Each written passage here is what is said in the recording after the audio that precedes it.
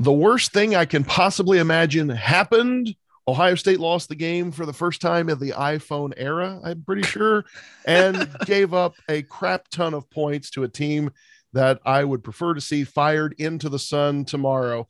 We're going to talk about it whether you want to or not. That's right. It is time for the 11 Dubcast. I'm Andy Vance along with my partner, Johnny Ginner. You know, Johnny, and I should tease this up front. We are going to be joined by one of my favorite guests, scheme master extraordinaire Kyle Jones, later in the program, who will help us diagnose the X's and O's and schematic issues that plague the Buckeyes, really on both sides of the ball to some extent, but especially on the defensive side of the ball.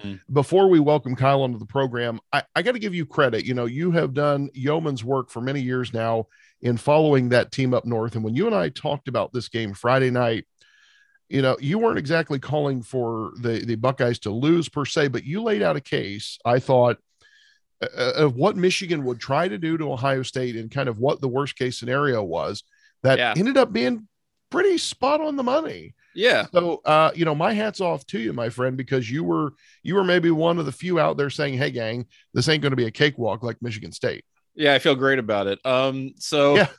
Yes. For once in your life, it sucks to be right. Yeah.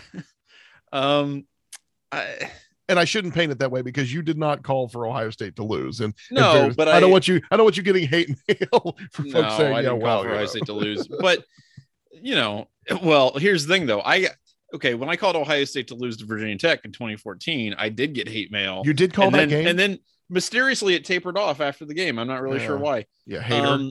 So look, yes, what happened was worst case scenario, but it wasn't outside of the realm of possibility. And, you know, we'll talk to Kyle about this, and I'm sure he's going to kind of, you know, make it a lot more nuanced than I'm about to, but Michigan is who Michigan was. You know what I mean? There was nothing super surprising about what they pulled out of their bag on Saturday. They ran the ball 41 times. They passed it 20 times. They essentially, I mean, Blake Corum had some action, and of course he had that huge 55-yard run. But this was the Zahn Haskins show, and Ohio State did not have an answer for it. They destroyed the interior of Ohio State's defensive line. That's what they've been doing to other teams all season, and the hope was, of course, that Ohio State would be able to prevent that from happening. You know, and then of course Michigan's defense did, you know, the other part of that, which is bring consistent pressure on CJ Stroud. And Stroud, you know, we'll get into that too, but he had an incredible game and did a fantastic job under pressure. But as a result of the pressure and disrupting timing and things like that, the running game never really got going for Ohio State. So there was just a lot to hate about this, but none of it to me was particularly surprising. The thing that, you know, really jumps off the page. So Ohio State not only gave up the most points and rushing yards they've surrendered all season long, they gave up the most points that Michigan has scored in the game since Harry S. Truman was in the White House. 42 points by Michigan was the most in the rivalry since 1946. 75 bloody years. And that's not to say that Ohio State's had, you know, an 85 Bears defense every year they've rolled into this game. You know, they've gotten their teeth kicked in before, but man, to cough up 42 points in that game. Well, and the hell of it was, they did it in a way that, as you know, was entirely predictable. Any idiot could have seen coming. I don't think that you needed a PhD, an MD, and a DVM to figure out how to diagnose what Michigan was going to try to do to beat you. No, but the other thing, though, that I think was really frustrating about this game is that despite all of that, right, despite the fact that Ohio State actually beat Michigan in the time of possession, which I think a lot of people might be super surprised about. And the frustrating thing that I think that reveals is how often Ohio State also beat themselves in this game. The repeated false starts, the drop passes, the boneheaded play calling in some really critical junctures. Yes, Michigan deserved to win this game because they had a game plan that they executed incredibly well. They found their matchups and, you know, exploited really specific weaknesses in Ohio State's offensive and defensive game plan. But beyond all of that, I think this would have been an even closer game and maybe an Ohio State win if they just could avoid stepping on their own feet, and they just could not do that. It's really interesting that you make that case because the penalties were infuriating. And I as I did after the Oregon game, I know after the Oregon game, people were more than happy to point the finger at Ohio State's offense, and CJ Stroud got what you and I talked about extensively was a mindlessly dumb amount of hate after that game. Right. Which, by the way, I don't think he's getting after this game, and I appreciate that because I think people did see that the guy was under constant pressure and still threw for damn near 400 yards. Yeah, we're going to talk more about CJ Stroud in a minute because to me, he didn't do anything aside from the fact that Ohio State lost the game. He personally did not do anything to cost himself the Heisman Trophy in that game. If anything, I respect more what he accomplished because according to Pro Football Focus, Aiden Hutchinson got more quarterback pressures that day than any defensive player they've tracked in college since 2014.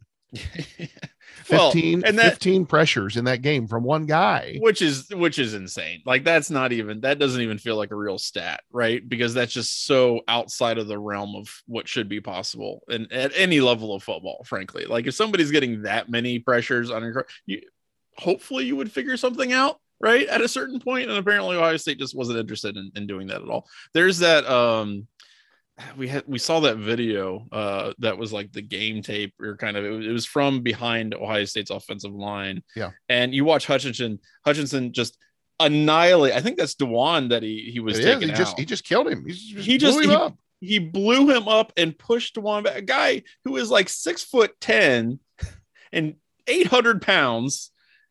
Hutchinson just bull rushed the guy and knocked him back 10 feet. So there's a certain level of give a damn there, I think, that was definitely on the side of Michigan as well. And all the mistakes combined, the lackluster play calling, the fact that Michigan just did an incredible job executing what they, again, have been doing all season. None of this was surprising to me. That added up to a pretty bad loss for Ohio State. And that, it's frustrating. But the thing is, and I think if you want to take any kind of positives from this game, is that, iron sharpens iron, right? Like this is one, or steel sharpens steel. Like I guess iron in the sense that you're just like two dumbass teams just like slam against each other for 3.5 hours. But steel sharpens steel. And now Ohio State has a Big Ten rival that I think they can truly look at and try to measure themselves against a little bit in the offseason. Because now you know what you got to beat just to get to the Big Ten championship. There's no amorphous, speculative team in the college football playoff that you're going to kind of have to worry about, like be it Clemson or Alabama or something like that. At the end of the season, right, that this is what Michigan is now capable of doing. Now you got to go beat it. And you can't sidestep it. You can't avoid it. It's going to be there every single year. Now, is that going to be true? Is that actually going to happen? I don't know. I mean, we're talking about Jim Harbaugh. So, maybe next season they come out and they're 6-6 or whatever. Yeah. And of course, I mean, there's no small amount of irony that there was a significant percentage of the Michigan fan base that less than a year ago was ready to see Gentleman Jim out on his keister, and he should have been given his performance. I mean, we talked about that quite a lot. How much of a hot seat was Harbaugh on? Yeah, and it's an incredible story that they've made such an amazing turnaround this year. I mean, that cannot be discounted. I would not want to be quoted on this, but I'm going to go ahead and say it on a nationally listened to podcast anyway. But as much as we have joked about Ohio State coaches being forbidden by the Big Ten bylaws from being awarded Big Ten Coach of the Year honors, I'm not so sure that Jim Harbaugh doesn't deserve it. He absolutely deserves it. I mean, the work they have done, we'll see how they do in the Big Ten championship game here against we got Iowa. Yeah. So that'll be an interesting game in and of itself, but I want to come back to the mistakes and the penalties because we kind of got off track there. 10 penalties in the game, 7 of them came in offense. So while I'm firmly of the camp that says this was a defensive loss, I side with you wholeheartedly on the idea that, man, if Ohio State just doesn't cough up 5 false start penalties, 3 of which were from DeJuan Jones, who has had a pretty great season, all things considered. Yeah. A couple of drop passes, there was a sure touchdown. Chris Olave, it wasn't a great throw, but Olave had it in his hands and he dropped it, so there's definitely a couple of opportunities there that they missed. And yet the offense was still pretty good. What do you think is going on with with the offense and these penalties where all of a sudden, lack of focus. It's not. I mean, it's bad how do you not come into this game focused and ready to go? I guess is what I'm asking. That's what blows my mind. Maybe you in your brain, and again, I'm not in the brain of I can't say this for certain for any Ohio State football player, but you beat the absolute crap out of Michigan State pretty effortlessly, honestly. A team that beat Michigan. And so maybe in your head, you're like, we got this. We are clearly the most talented team in the Big Ten. Supposedly the second most talented team lost to a team that we just annihilated. So maybe it's, maybe we just got this. And I don't, so much, especially on the lines, is about emotion and intensity and things like that. And you could very, very early in this game tell that one team had that intensity and the other team absolutely did not. And especially shows up in the running game. But the stats speak for itself. 15 pressures on CJ Stroud, 3 sacks. I think David Ojabo also had a sack. Forget it. It's just like, what do you do? You said something a minute ago, when you just kind of maybe buying into their own hype when you talked about, hey, we beat Michigan State with no effort required hardly, and they beat Michigan, therefore the transitive property applies. Fan sentiment means less than nothing in this context. But, as I was talking to people Sunday and Monday about the game, that was the consensus. Like, people just said, you know what, they believe their own hype. They read their own press releases, just too cocky. I don't know how much of that's true or not, but it's certainly, that seems to be the consensus among people who watch the game, that the team that should have been the quote unquote better team, the more talented team, et cetera, was clearly the team with the least amount of passion, give a damn, focus, intensity, toughness, et cetera. I would never have expected that from Ohio State in this game, in the rivalry, but maybe there is such a thing as too much of a good thing, that you've won it handily for so long that you no longer take it seriously. And maybe that's what Ohio State needs. We're going to welcome in our friend, Ski Master Kyle Jones, the man, the myth, the legend, to diagnose this disaster.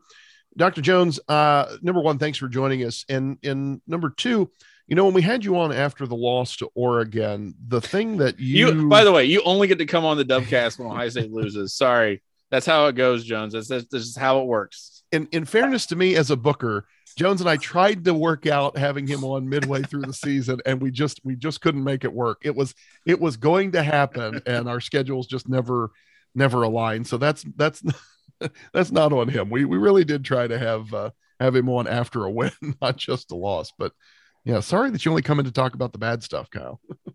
Well, I had a bad feeling on Saturday, not just because of the game, but I thought, I'm going to be busy this week, aren't I? That's what this means.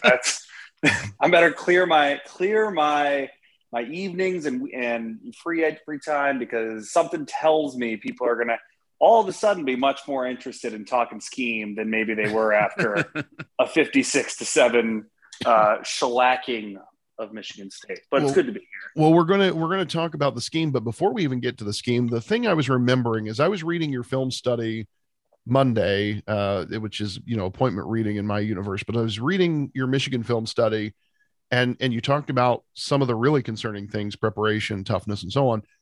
I was thinking back to our conversation after Oregon, where the thing that I really took away from our conversation with you then was that Ohio State looked utterly unprepared for Oregon. And once again, coming out of this Michigan game and some of the things that we saw, I walked away feeling like Ohio State was again utterly unprepared for one of the two biggest football games on its schedule. Am I completely out in left field, or were they more prepared than I'm giving them credit for? No, not at all. I think that's exactly what I saw. And you're right. It is, a little bit concerning if you're an Ohio State fan, and frankly surprising, because this is not what you're used to seeing. And really, if we think about it, this is the third time in this calendar year that this has happened, because we could have said the same thing about that Alabama game. Now, that game, there were obvious issues with COVID, and It's a bit of a known fact at this point that the team really couldn't practice regularly, although, whatever that means by that point in the season is what it is. But the team just seemed to look lost in the sense where, against Oregon, it was really the defense that looked like they had no idea what to do. I think the biggest shock really was that for the first time in a long time, it looked like Ryan Day and Kevin Wilson in that offense didn't know what had hit them. And I think that was probably, from a preparation and game planning perspective, the most stunning thing to watch on Saturday. There was very little in the way of play action. There was very little of Stroud rolling out in the pocket. If you've got defensive ends that are crashing down every play, especially because you've now put yourself in these second and long, third and long situations, one of the best ways to slow them down is to move the pocket, right? And, I think they did a good job of throwing screens, throwing swing passes. You saw Travion Henderson catch a few balls out of the backfield that, that was a really nice counter to it, but there was very little in the way of that movement game. And, that was, I think, really surprising. If for no other reason than we saw it a lot the week prior against Michigan State. So it's not as if it's not in the playbook or something Stroud's incapable of executing. We know that they're capable of it. It was just surprising to see, it felt like Ohio State line up every play and say, oh, shoot, Michigan's in that defense that we weren't expecting again, or another new defense we don't know what to do. Let's just line up, 4 or 5 wide and try to hit JSN and, in the seam on a slant route or a glance route or something like that. And granted, it worked.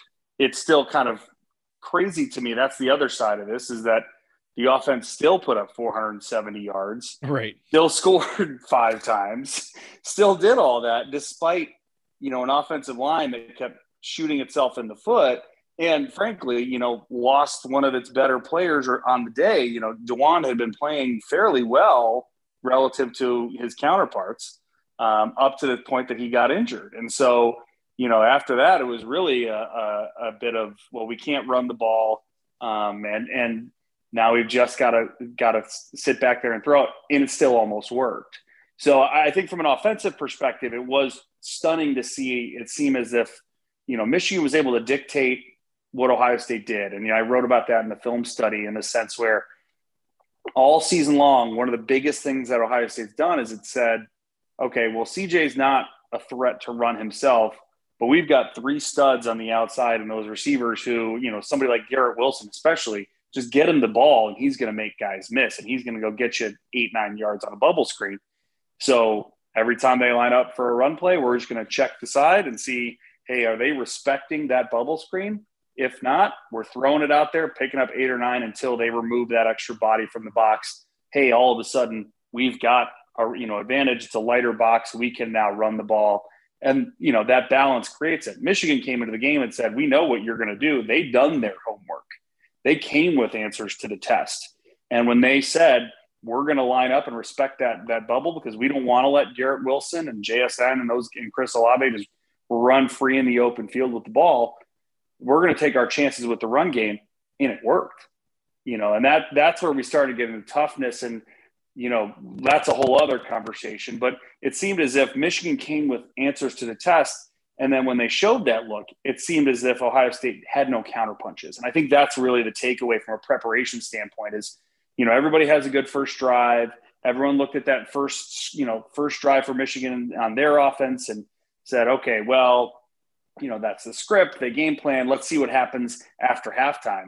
And I think the worrisome thing for an Ohio State fan is it looked like nothing changed at halftime. Right. And that's what I wanted to ask you about, though, because I've been watching Michigan, and albeit, I'm dumb, right? Like, I'm an idiot. I'm not going to pretend like I have any deep insight into the whys and wherefores of the. I build you up every week, Johnny. No, I know, and tear it right back down. Don't lie to the people, Andy. That's all I'm saying. But look, I've watched this Michigan game or this Michigan team all year.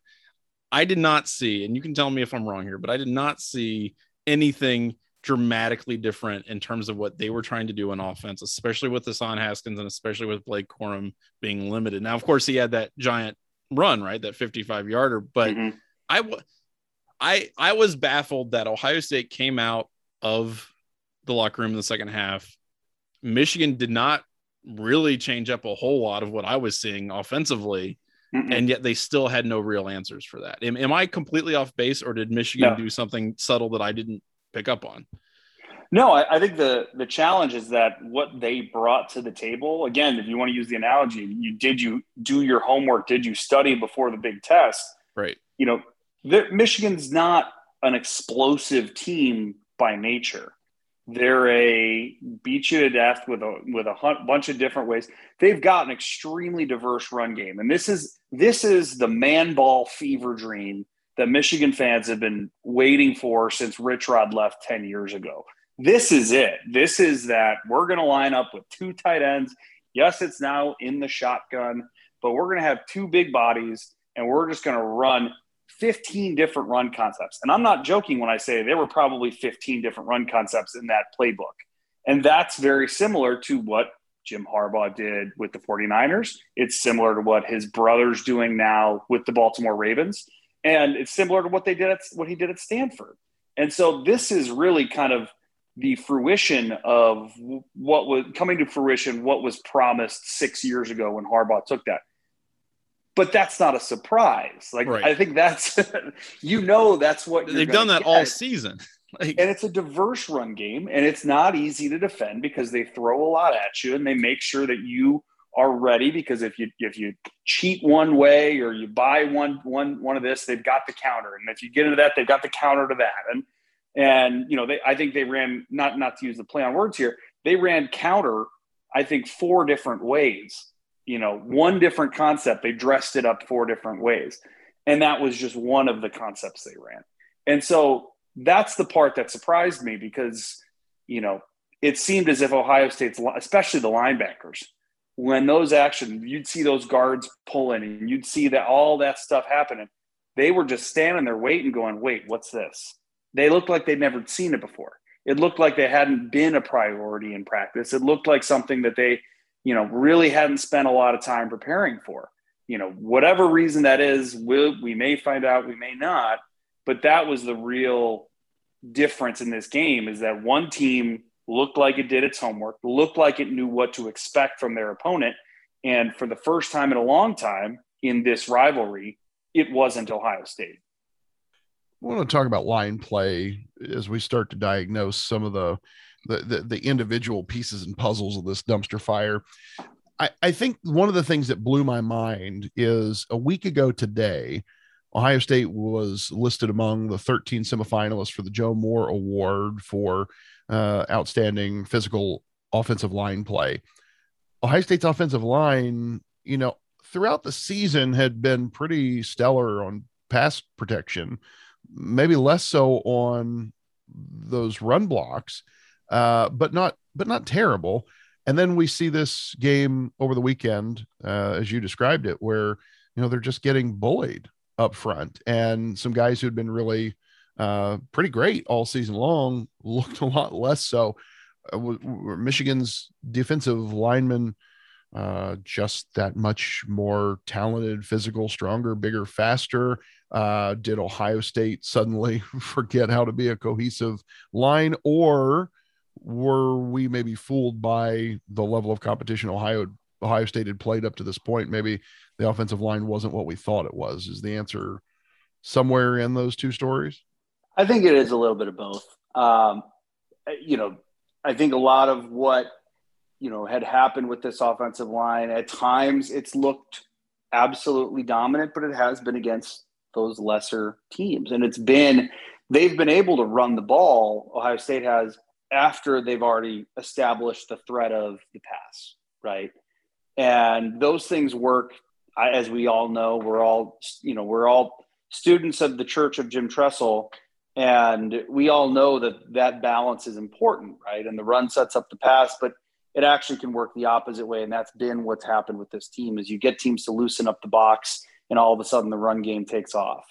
And that can make an offensive line look a lot better.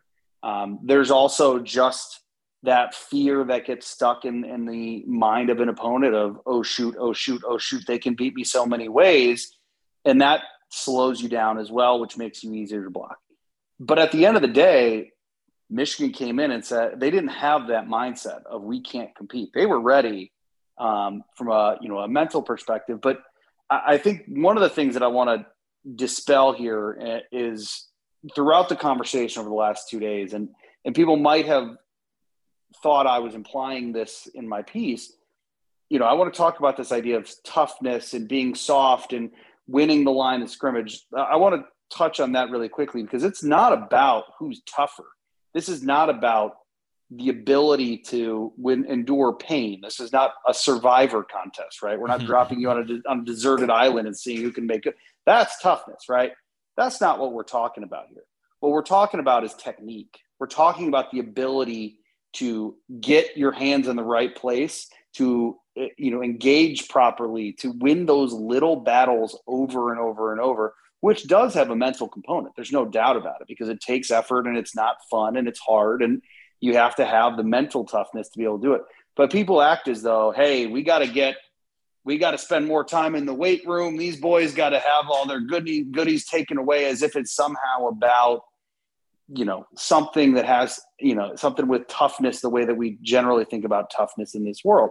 But it is about technique. And I think there is an element here where just as Michigan's coaches did their homework from a scheme perspective, when you look at the NFL, guys, especially pass rushers, and you see how linemen talk about it, they study tendencies the same way that you study coaches' tendencies, right? So, okay, this guy gets his hands in here. Dewan likes to do this first. He leans a little bit more outside so we can set him up with this move.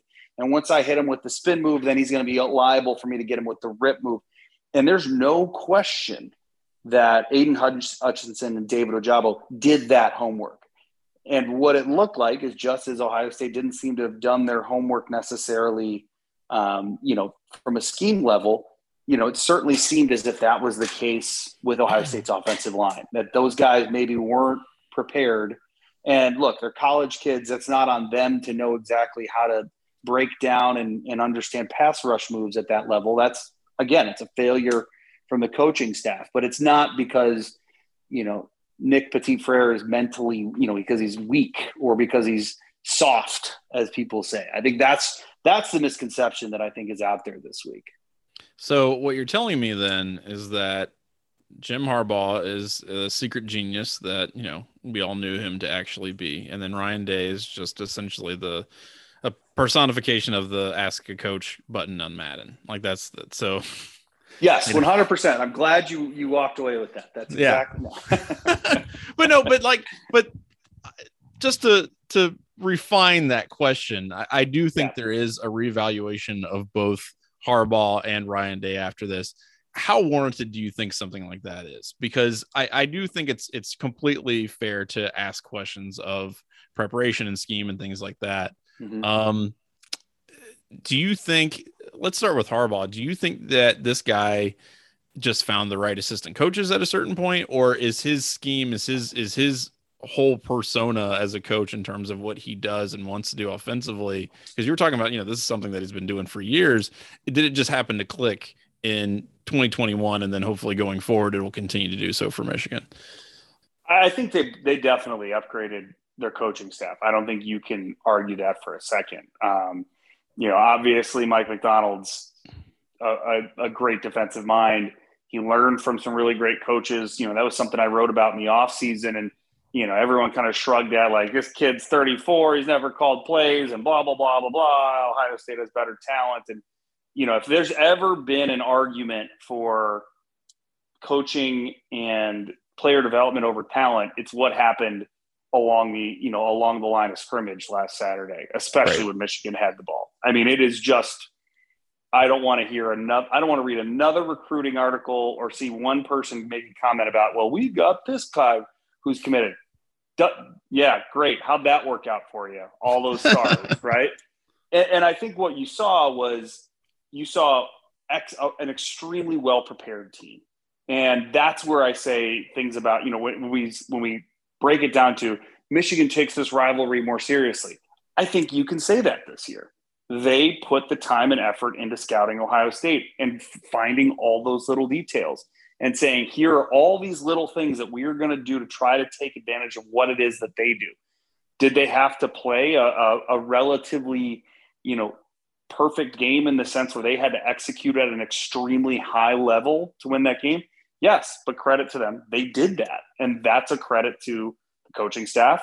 That's a credit to those players, certainly. And that's a veteran team in a lot of space, spots. That's a veteran offensive line. It's they've got some veterans along the defensive front as well. And that doesn't happen on accident, right? And so is that a sustainable thing? I don't think you're going to find Aiden Hutchinson and David Ojabo every year, but the same way that you don't find Chase Young on Ohio State's roster every year, as we've come to find out. So, I think that's where you say, when you look at Jim Harbaugh versus Ryan Day and how do you evaluate them, sure, you have to take the bigger picture. And, this doesn't necessarily diminish, at least in my book, that Ryan Day is not a great coach. But, is Ryan Day going to learn from this? I certainly hope so, because there's a lesson to be learned here, which is if you make winning this game your real priority, you're not going to walk in with the same kind of game plan and kind of unprepared team that we saw last Saturday. And credit to Harbaugh for finally putting together a team that seemed to have that.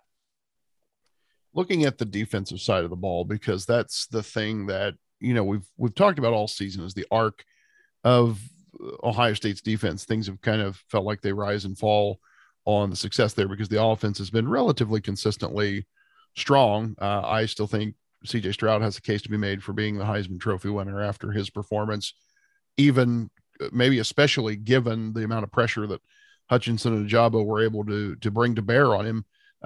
Still passed for a bucket load of yards and touchdowns and so on. But looking at this defense, we started the season absolutely abysmal. We kind of have this reboot with Barnes as the play caller. Things seem to be going well, then less so. And you made a great case in your film study that really that reboot, retooling, maybe just papered over some of the cracks in the foundation that were there all along. So let's take this a step further. We have, the individual units. I was really blown away that this defensive line, which had been the quote unquote strength of the unit all along, not a great day. Linebackers have been suspect all along. Steel Chambers has had a wonderful season as a first-time linebacker, but when your best linebacker on the team has only been playing the position for a few months, that's maybe an indictment of the whole shooting match. So where do we start righting the ship here? So let's take a step away from what the hell went wrong, because the answers there are legion, to how do you right that ship? Start over. I mean, this is you pull the weed out at the roots and you start over, right? I don't see any way that you can, say that this is how do we say this? There's no way that you can say that Matt Barnes is on a learning curve, or that what we saw was a step in the right direction, just needing to be refined. It's very obvious to everyone that Kerry Combs will not be on the roster or on the coaching staff next year. That's evident, right? We've known that for months. But this is not one assistant coach coming in and adding an idea here or there. To fix this, it's very similar to what happened again, and I compared it to that 2016 CFP game against Clemson, where the offense just didn't show up, right? There was nothing there from that offense. And what did Urban Meyer do? Cleaned house, and all of a sudden it was Ryan Day and Kevin Wilson running things, right? The same thing needs to happen here. Whether it's one coordinator or two, this is a clean house, start from scratch. Now, the irony of that is Ryan Day had to do that 3 years ago, right? After the great, you had to get the Shiano out of that system. And, this seems to be an issue where what was brought in seemed to work. That Jeff Hafley system, that single high, 4-3 over, pretty straightforward, let the players play fast, worked because of the talent on that roster. But it's evident that philosophy isn't going to fly year in and year out. And so instead, what's needed is very clearly a ability to be multiple. So what that means is we need to be able to have different strengths. We must be able to adapt on the fly. if, that was the crazy part for me watching that game on Saturday. Michigan ran the ball down Ohio State's throat, and yet Ohio State just kept coming up in the same alignment every single play. Right. They didn't even move the front. They didn't even try to move the defensive tackles over a little bit. Put the nose tackle over the center. Try that. Like, these aren't monumental shifts we're talking about here. And that wasn't even going on. So it's evident that, again, this is a defense that has been relying on technique and relying on talent. And yet the talent isn't at the level it was in 2019. And the technique is clearly not being taught at a high level. And so what that means is you have to start over. And that may include Larry Johnson. And I know some people will say, and a lot of people have said, oh, but his track record. To Andy's point, look at all those 5 stars. Every single guy that played on Ohio State's defensive line on Saturday was a top 100, and I think with the exception of Jerron Cage, was a top 75 recruit in the country. Michigan's offensive line, the highest rated player, was number 163. You can't make excuses for this. I'm sorry. That's even worse than I realized. Like, when I'm stunned. I did not realize that little tidbit. That's nuts. Yeah. And that's, I think, an excellent point, because that's a huge indictment of everybody on the defensive staff. But, there are a lot of times when I think there are sacred cows when it comes to that, when there are guys on a, like, let's say, Brian Hartline is the guy that everybody is super, super invested in. Mm-hmm. He can be just as disposable as anybody else if the performance isn't there. And I think that's an excellent point, that even a guy like Larry Johnson should be held accountable for something like that, because that's wild. Yeah. That is a wild stat. Yeah. And I think the reality is it's a lot easier to say from my perspective, and certainly it is inside the WAC, the Woody Hayes. And, if there is one guy, it's obviously going to be Larry. Larry knows more about defensive line play than I do about breathing, right? Mm-hmm. That's right. He's got to try. I mean, is it fair to say he's the best to ever do it? I mean, that's what I've been saying for years now. It's hard to argue against it. That said, he's culpable here. Now, what you need to have happen is Ryan Day needs to have a conversation, and he needs to go find the best defensive coordinator available. I don't want it to be Paul Rhodes. Paul Rhodes led the worst defense in the league in the country a year ago. Mm-hmm. Don't want to see anything having to do with that. What I would love to see is an NFL-style defense. I would love to see an NFL coordinator come in the same way and revolutionize and modernize, essentially, Ohio State's defense the same way that Mike McDonald did for Michigan's. Because if you look at the level of complexity between the two, it's not even remotely on the same page. Ohio State's running a high school defense right now. Michigan's running the same defense that the Baltimore Ravens ran Sunday Night Football against the Cleveland Browns. Do you think though? That was actually the question I was going to ask you, is where should Ohio State, approach this if they're trying to shut down Michigan and improve their defense overall? What is that? What are the new coordinators? What do the new assistants look mm-hmm. like? But to me, I mean, you've got a team in Michigan that has a lot of senior leadership on defense, a lot of really experienced guys who can do that type of scheme. Does Ohio State have that? And will they have that next season to the point where they can make that effective? Because it's this seems like the back and forth that we have every time there's consternation about the defense, right? Like, it's either too complex or it's too simple, and the guys mm-hmm. can either run it or they can't, or the coaching's not there. But to me, I feel like you can overcorrect and then make it too complex, too, in depth, and then guys just aren't able to run it. But that's coaching. Right. That's coaching, and you see this. Nobody runs a more complex defense than Alabama. You know what right. the next most complex defense in the country is? Georgia's, because it's the same defense. Yeah. And guess what? What have we been saying nationally all year long? Is Georgia might have the best defense in the country. Mm-hmm. Does Georgia necessarily have some magic defensive tree that they all rub before they go to practice every day? No, they have good coaches. And so that's the difference. So when we talk about going to get, when coaches talk about, oh, well, we want them to play loose and we don't want to overwhelm. Well, that's because you didn't teach it to them. You don't have a plan for teaching. You're trying to teach something you don't know how to teach. And sure, if you don't know how to teach it, then you shouldn't do that. But that's why if you can't shake the Nick Saban tree and get his trusted assistant out of there, get the next Kirby Smart, if that guy even exists, to come run your defense, then go the NFL route. And then what you say is, this guy's in charge of the defense. And what he wants to do in terms of his defensive line play, if Larry Johnson can teach what that guy wants to do and is willing to buy in, then great. Maybe Larry Johnson's the best person to be coaching the defensive line. He probably will be. But if this guy wants to come in and say, no, I want to be doing all this and that, I want our defensive linemen to be doing less one-gap penetration. They better learn how to two-gap, meaning they're going to eat up blocks and hold up guys so the linebackers can run free because that's what I want. Then Larry's got to be willing to do that. And if he's not, then Ohio State might need to go find a new defensive line coach, because they're certainly going to be doing that with the linebacker coach. They're certainly going to be doing that with whoever's coaching the secondary. And, also, by the way, there's a special teams coach that no one's been talking about. And Ohio State's special teams were not particularly great on Sunday or on Saturday either. Right. So that spot may all of a sudden be filled by a fifth defensive coach. So I think all of this is in play. And we talk about, the original question of what happens next is you pull it out, root and stem, start over, hand the keys to somebody who you trust, who has a system and a vision for this. And very most likely that means coming from an NFL system. So who do you have in mind? because I know you've got at least a couple guys that you're thinking that would be a good fit for Ohio. So there are a couple guys, there's a couple trees I would look down. There's a couple coaching trees that really kind of have infiltrated the NFL.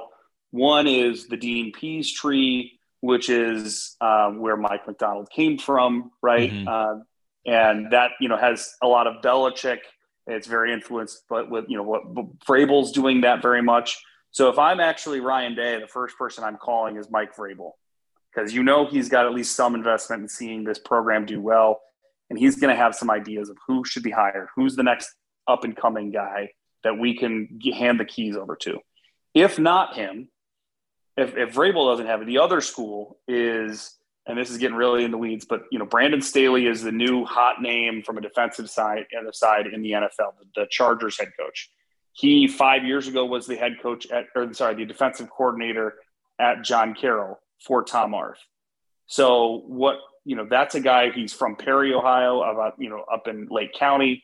Not saying that these guys are going to necessarily be beholden to helping Ohio State, but they're going to have an idea of who has roots in the area. They've got connections there. And so I'm shaking that tree. And one name, I have no idea if he has any interest in the job, if he has any connection with Ryan Day, and even if their philosophies would mesh. But Chris Shula, who is the son of Bengals coaching legend Mike Shula. Let's go. Also of the Shula coaching tree, of course, where there has been some success, David Shula was the Bengals coach. Mike was the one who coached Alabama. Yeah. David, yes. Dave. He's the son of Dave Shula. I think won maybe 3 games in like 12 seasons, something like that. Right. But he, he's from Ohio, played at played at John Carroll, coached at Miami of Ohio, got connections, and he is currently the LA Rams outside linebacker coach. Younger guy, involved with the game planning. He is apparently the one who turned Sean McVay onto hiring Brandon Staley. So that's a guy who's clearly got NFL roots, but if you could convince him to come back to the college level, you would imagine ties to Ohio could be appealing. Now, granted, coaching for one of the best teams in the league and living in LA may be tough to leave behind, but that's a place that I could look and say, hey, is this a guy that we want to take a look at? But I'd much rather do that than say, hey, let's go hire Mike Tressel from Cincinnati. Right. Well, that's a lot of names, but none of them were Marvin Lewis. And so I'm a little disappointed. I mean, here's the deal. Literally as we were having this conversation, Pete Thamel's reporting that Notre Dame's Brian Kelly is going to be announced as the next head coach at LSU. So, I guess I'm sitting here like 98% of Ohio State fans probably saying, well, Marcus Freeman's going to be the next defensive coordinator, right, Kyle? Marcus Freeman might be the next head coach at Notre Dame. Yeah, I was about to say that's the reason I asked this question, because I know that discussion has been percolating all season long that, oh, Ryan Day just needs to get Marcus Freeman. That ship sailed a while back, right? Mm-hmm.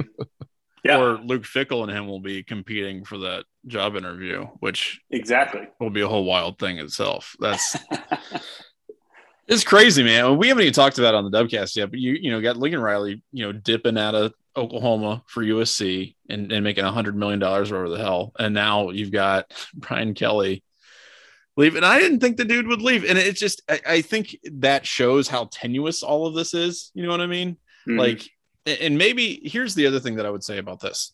Some people might hear what you're saying, Kyle, and go, Ohio State cleaning house, all that sits with me a little wrong. That feels a little desperate. But I gotta say, man, like, I believe that's how football really functions right now. Anything college and above, you've got to be mercenary. It's got to be a 100% what have you done for me lately kind of business. And if you got to dump half your staff because you can get better staff, then I think a blue blood program, especially like Ohio State, should absolutely do it. And that does not mean that your program is in disarray and that your team is floundering and going to be terrible forever. It just means that you need to improve, and that's how you improve. But I think that doesn't always sit well with a lot of people. It can be seen as a sign of, disorder or disarray or something like that.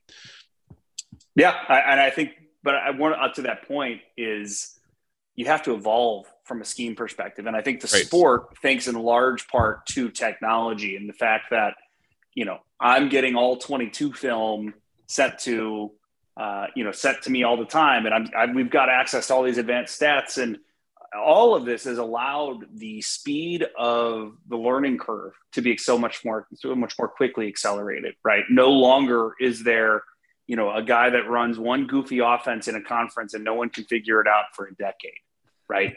That's not how it works. I mean, if you think just within Ohio State's own program, look at the way that Jim Tressel's offense went from prolific to outdated within a decade. And then Urban Meyer's offense of this shotgun power spread went from all world to, oh my gosh, this is so outdated, we need to update it. So you can't sit there and say, well, we're just going to run the same thing every year. There has to be an evolution from a scheme perspective, which also means a technique perspective, because as we've seen in the past, and as we're seeing with Ohio State's defense, scheme without execution is pointless and meaningless. And so there has to be that desire to continue to evolve. And if you're just running it back with the same thing every year, you're going to see diminishing results. Kyle, I want to go back to this question about, coaching staff, the turnover that we're likely to see in this offseason. As I'm looking at the pictures of the 11 guys coaching this team, and I'm not counting Mickey Marotti and any of the other, non position coaches, the quality control folks and so on. But if I'm looking at this, we've got, Kevin Wilson rumored as somebody, I think Akron is interested in picking up. We've just talked about, I could see three, maybe four guys on that defensive side of the ball gone by hook or by crook. I mean, really, if I'm Brian Hartline, and I guess Corey Dennis, maybe I'm the only two on the staff who hasn't already brushed up my resume. How much turnover on a staff can a program absorb without it creating that kind of instability and chaos? When you look at programs like Alabama that have been successful for so long, how important is continuity versus that importance of evolution? Like, it seems like Nick Saban just plugs and plays whatever former head coach is on the market, and it magically works. Is there a point of diminishing returns on a reboot with replacing members of your staff?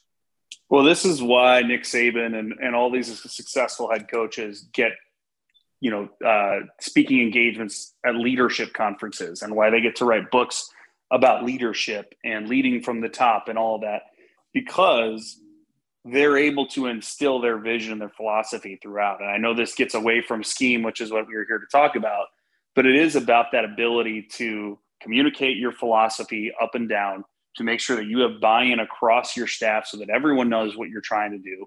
And that's why I personally think what Saban's done with Alabama and what Belichick has done with the Patriots makes them the best coaches at each level of the history of their sport because of that staff turnover, right? You know, Bear Bryant, Woody Hayes never had to deal with coordinators leaving after a year to go be the head coach and all that kind of turnover. And that ability to be able to say, this is what we are, this is who we will be, and you are coming in as a coach to employ my system, which is, again, what we say about Saban's defense every year, right? It's Saban's defense. I want someone to run Saban's defense. Well, look how many defensive coordinators he's had. He's had a dozen over the last, 10 years. And yet they still have that system in place. And so that's where it's not that, overhauling is wrong. Overhauling is wrong if you don't have a plan. And so I think this is, in many ways, the biggest test of Ryan Day's ability to lead this program, because he's got to be able to say, this is what I want my defensive coordinator to be. It's not as simple as necessarily just go find the most accomplished or the guy that interviews the best or the guy that, will sign the contract we want. It's the guy that's going to employ the plan that he wants. And also that's going to test what kind of plan does he want to have. We saw Saban evolve from an offensive standpoint, right? He went from being that kind of, NFL style, if you will, under center, kind of ground and pound, almost trestle-like offense that was really boring with A.J. McCarron and Greg McElroy, and yet they just beat teams into submission, to Lane Kiffin and the shotgun spread, no huddle, doing all those things that, he complained about. Is this what we want football to be? Now Alabama runs more RPOs than anybody else because he evolved. He was willing to evolve, and, he bought in, and now they've had 5 offensive coordinators, 6. I've lost how many offensive coordinators they've had since Lane, and yet they are still that same philosophy. So I think that's the most important thing to watch for here is, and not necessarily we're going to see in the next couple of months, it's going to be over the next year or so. What does this next defensive staff look like? And from a scheme perspective, are they able to do the things that Ryan Day wants them to be while still having the complexity and ability to, be multiple and be unpredictable? Yeah, I look at this game and there are 1,000 things that I want Ohio State to change and to fix immediately, right? Like, you know what I mean? But because that, seriously, as you're watching, like, that needs to change, that needs to be fixed. And it's, I guess from a coaching standpoint, maybe this is just me, spit into the hurricane here, but like, I don't know what you do if you're Ryan Day. I don't understand the thought process that goes into how do you fix, problems 1 and 2 when the list is like 10,000 long. And I know it's not that. Like, Ohio State is still a very good program and it's still a very good team, but it just, to me, it feels like trying to hone in on that first thing that you are going to address. If you're Ryan Day, it feels like a really monumentous decision and also one that's impossible to make, just because there are so many things that as fans, we watch and we see over the course of the season that we want immediately changed or fixed. And it's not as simple as putting a guy in the coach's booth and changing play calling duties and then you're done, and that's what we saw on Saturday. It seems incredibly complex, I guess, is what I'm getting at. Yeah. I mean, I think one of the best questions is remembering that, one, football is complementary in the sense that, offenses have to understand defenses and vice versa, right? And if you saw, with going back to the Saban example, why did he hire Lane Kiffin? Because Lane Kiffin's offense did the things that he had the most trouble defending as, the defensive guru. Those were the things that he had the most trouble with, were all those option runs, all the RPOs, all of that, up tempo. And that's what he said, fine. And if that's what I have the most trouble defending, and I'm supposedly one of the best defensive minds, then why shouldn't I start doing that? And if you're Ryan Day, that's a heck of a good place to start. And supposedly that's why he wanted this single high system to begin with, the one that Hafley employed. That's really, as you go back, it's that Pete Carroll cover 3. But, we're long past the days of being able to just line up in the Pete Carroll cover 3 and the Pete Carroll cover 3, to use that example, no one could beat it for about 2 years when they had the most talented defense in the league. And once they started losing some of those players, the Richard Shermans, Earl Thomas, Michael Bennett, and so on and so forth, all of a sudden that defense wasn't so hard to stop, right? It wasn't so hard to get past. So I think that's the question that Ryan Day's really got to ask himself is, was it Brett Venables and that style defense, that really aggressive attacking style? We're going to play 3 down linemen and just blitz the living sin out of you. Is it what we saw from Michigan on Saturday, which was a lot of zone blitzing? It was a lot of pre and post snap confusion, moving around, guys not being able to give you that clear pre-snap look. Is it the Saban style, which is we're going to have a structure that has an answer for everything, so that you think you're in the perfect play call, but we're going to get in the perfect play call too. And so I think that's the real, when we really get down to what the next step is it's, Ryan Day being able to have a clear idea of, well, what's the most difficult thing for me to get past as the leader of still the best offense in the country. They're still number 1 in terms of yards per game, and start there. Just say, what do I hate going against? And hire somebody that can do that. Thanks again to Kyle Jones. I think that was a great place to wrap up the conversation. The man has forgotten more about X's and O's schemology than I will probably ever understand. And I just am tickled to have him on the program, except that it sucked to have him want to talk about a loss. We really have to do better at scheduling him positive games again. But hey, Johnny, I mean, the thing I took away from this conversation is that there is a high likelihood that this Ohio State staff, and this is no big surprise, will look very, very different next year. And I think the story of the next season, much like it was with a couple of Urban Meyer's staff turnovers, is how good a job does the head coach do at replacing key personnel. Mm-hmm. Yeah. And obviously there's some key personnel to replace. So, this is going to be a wild, crazy offseason when it comes to coaching searches and replacements and things like that. And the reason why, obviously, you just saw LSU and Notre Dame and Oklahoma and USC have this whole big thing, but like that creates, cascading effects, right? Because now you got to find guys to fill those spots, and then those spots that are open from those guys are going to open, and then you got to find guys to fill that spot. And so it's going to create a lot more vacancies. And I think Ohio State has an opportunity to try to find some dudes, but they're also going to have some competition because this is going to be a pretty nutso offseason, I think, for that. But I'm excited. I hope they can bring in some new faces and maybe bring in some more motivation. And I don't know. Jeff Hafley's, maybe Boston kind of sucks. Maybe you just want to come back. Yeah, I don't know. That guy just got his contract extended. So he did. I think another 5 years, something like that. Yeah. Sadly, not coming back to resurrect. Yeah, unfortunate. The last good defense Ohio State had. All right, with that, it is time for our favorite segment of the program.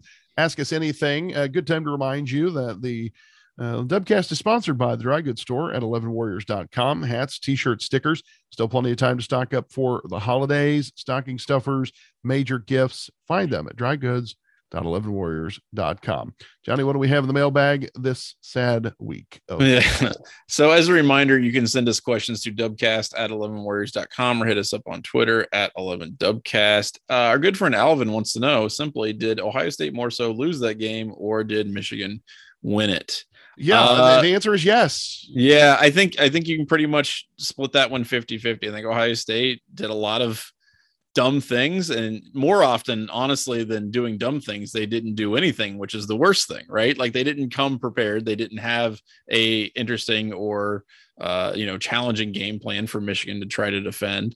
And I think that was the bigger thing. It's that sometimes the worst decision is no decision at all. And I saw a lot of that from Ohio State. And of course, Michigan came in with an amazing plan. And it wasn't that the plan was something new. It's just that they executed incredibly well.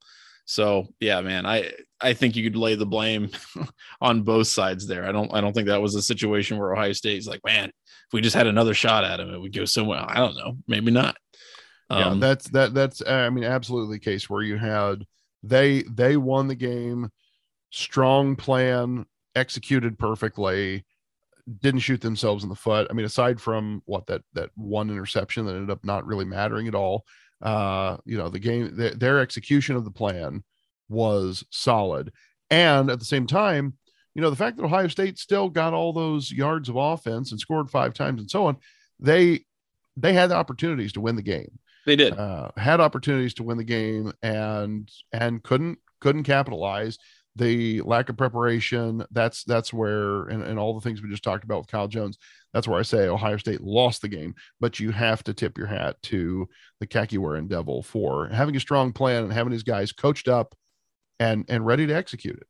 Well, and you know what, we've been really down in the dumps for obvious reasons. Trying to digest this game and figure out what happened. But it's also probably important to point out that you've got a guy in CJ Stroud who's really, really good and still really, really young, right? Like you've got wide receivers who are still among the best in the country, even after you lose some guys. There are still a lot of things to be excited about with Ohio State football and the roster that they have going forward. It'll just be interesting to see how they kind of try to manage that, especially in the offseason. And we're acting like, there isn't a bowl game coming up or something significant. So they have a chance to kind of maybe reestablish who they are. And I think that starts with the next game that they play. So hopefully they can do that. Yeah, I think I think the thing that you just said there, they look on the bright side, or the silver lining is the wrong word. I mean, I said it earlier and I mean it. I think, CJ Stroud has a strong case to be made as the Heisman Trophy winner. Mm-hmm. What he did in that game, given the pressure Michigan was able to bring to bear, I've been impressed with him all season long. If you are listening to this and you are still among the crowd that says, yeah, well, but just stop. Like I realize you're never going to be convinced, but I really do not know what else you wanted CJ Stroud to do to win that football game, because the guy was pretty fantastic. Well, and you're also probably, you're bringing back a guy who he just has thrown for 1,100 yards to. I mean, there is still a lot to kind of be optimistic about, I think. They just have to build on it.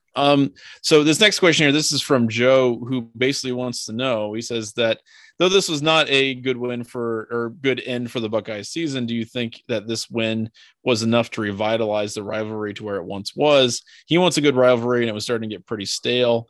He agrees with me that he wants a good Michigan game. And I was hearing from a lot of places after this game that I'll see what happens when Michigan is good. That's what you get. Now you should just root for Michigan to be terrible all the time, so Ohio State will never, ever lose to them. Those two things don't necessarily have to be mutually exclusive, right? You can have a really good Michigan team and still want Ohio State to beat them every single year. I understand in reality, Michigan will occasionally take one from Ohio State if that's the case. But as pissed off as I am about this game, a little perspective is probably needed. This is the one time Michigan has beaten Ohio State in the last decade. Okay. That is not a sign that Ohio State is somehow falling apart or collapsing or anything like that. And I'm okay with Michigan still being a good, relevant football team, even if that means Ohio State has to step their game up to then beat that team. I think it's silly to root for Michigan to want to be Illinois, right? Because you don't care about Illinois anymore. And we barely even play that rivalry, which is infuriating to me. But nobody cares. And nobody's mourning the loss of Illinois every year, because nobody cares about Illinois, even though we've played Illinois almost as many times as Ohio State's played Michigan. Yeah. So I just, again, even in the face of this loss, I still believe that it's important that you have a good rival in Michigan. I think it's good for the conference. I think it's good for college football in general. And it's absolutely good for the rivalry, which frankly, I mean, you have another decade or two of this. Is it a rivalry anymore? Is it a game that anybody cares about? Because I know a lot of people will say, yeah, forever. But, there are college kids right now who can remember at this point, literally 2 losses to Michigan their entire lives.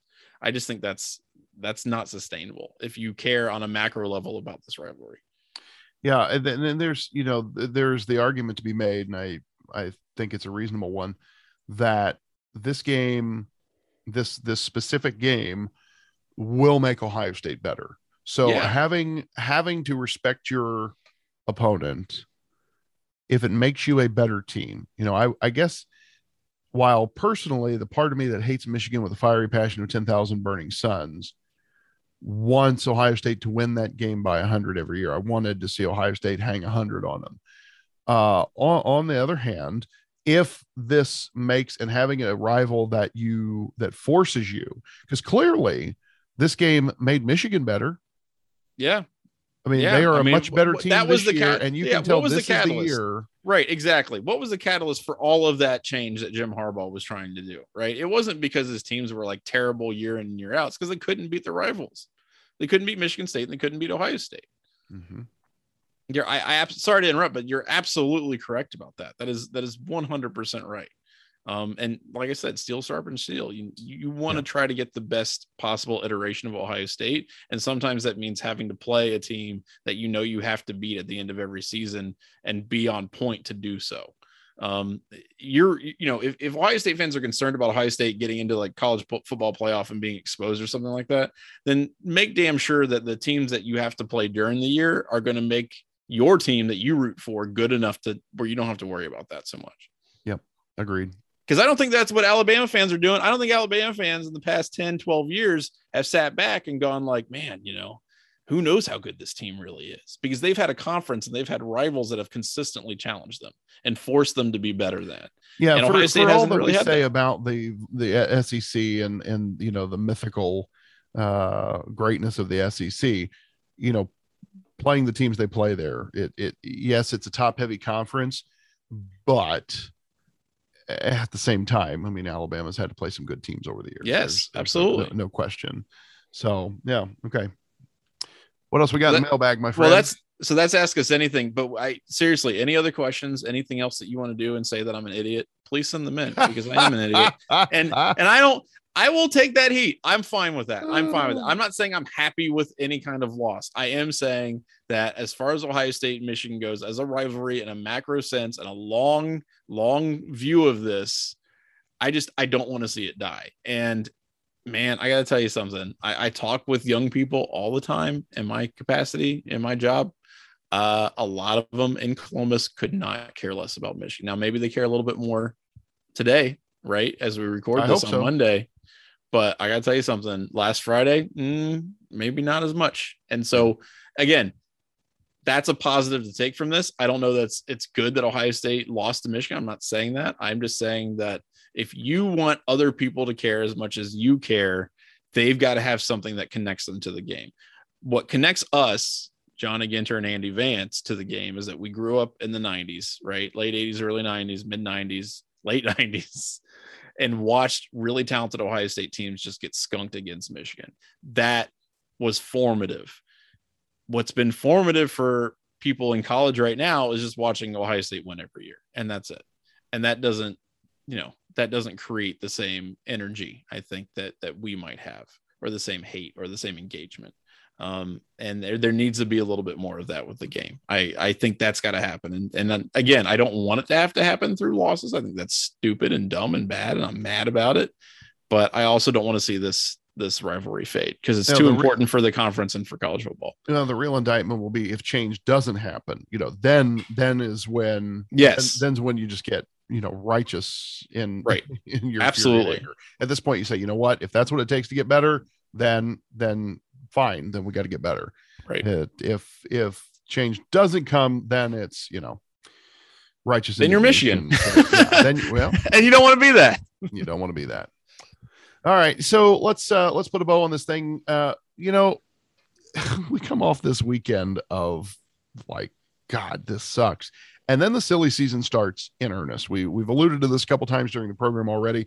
The first big chip to fall, the move of Lincoln Riley from Oklahoma to University of Southern California. Were you shocked by that move?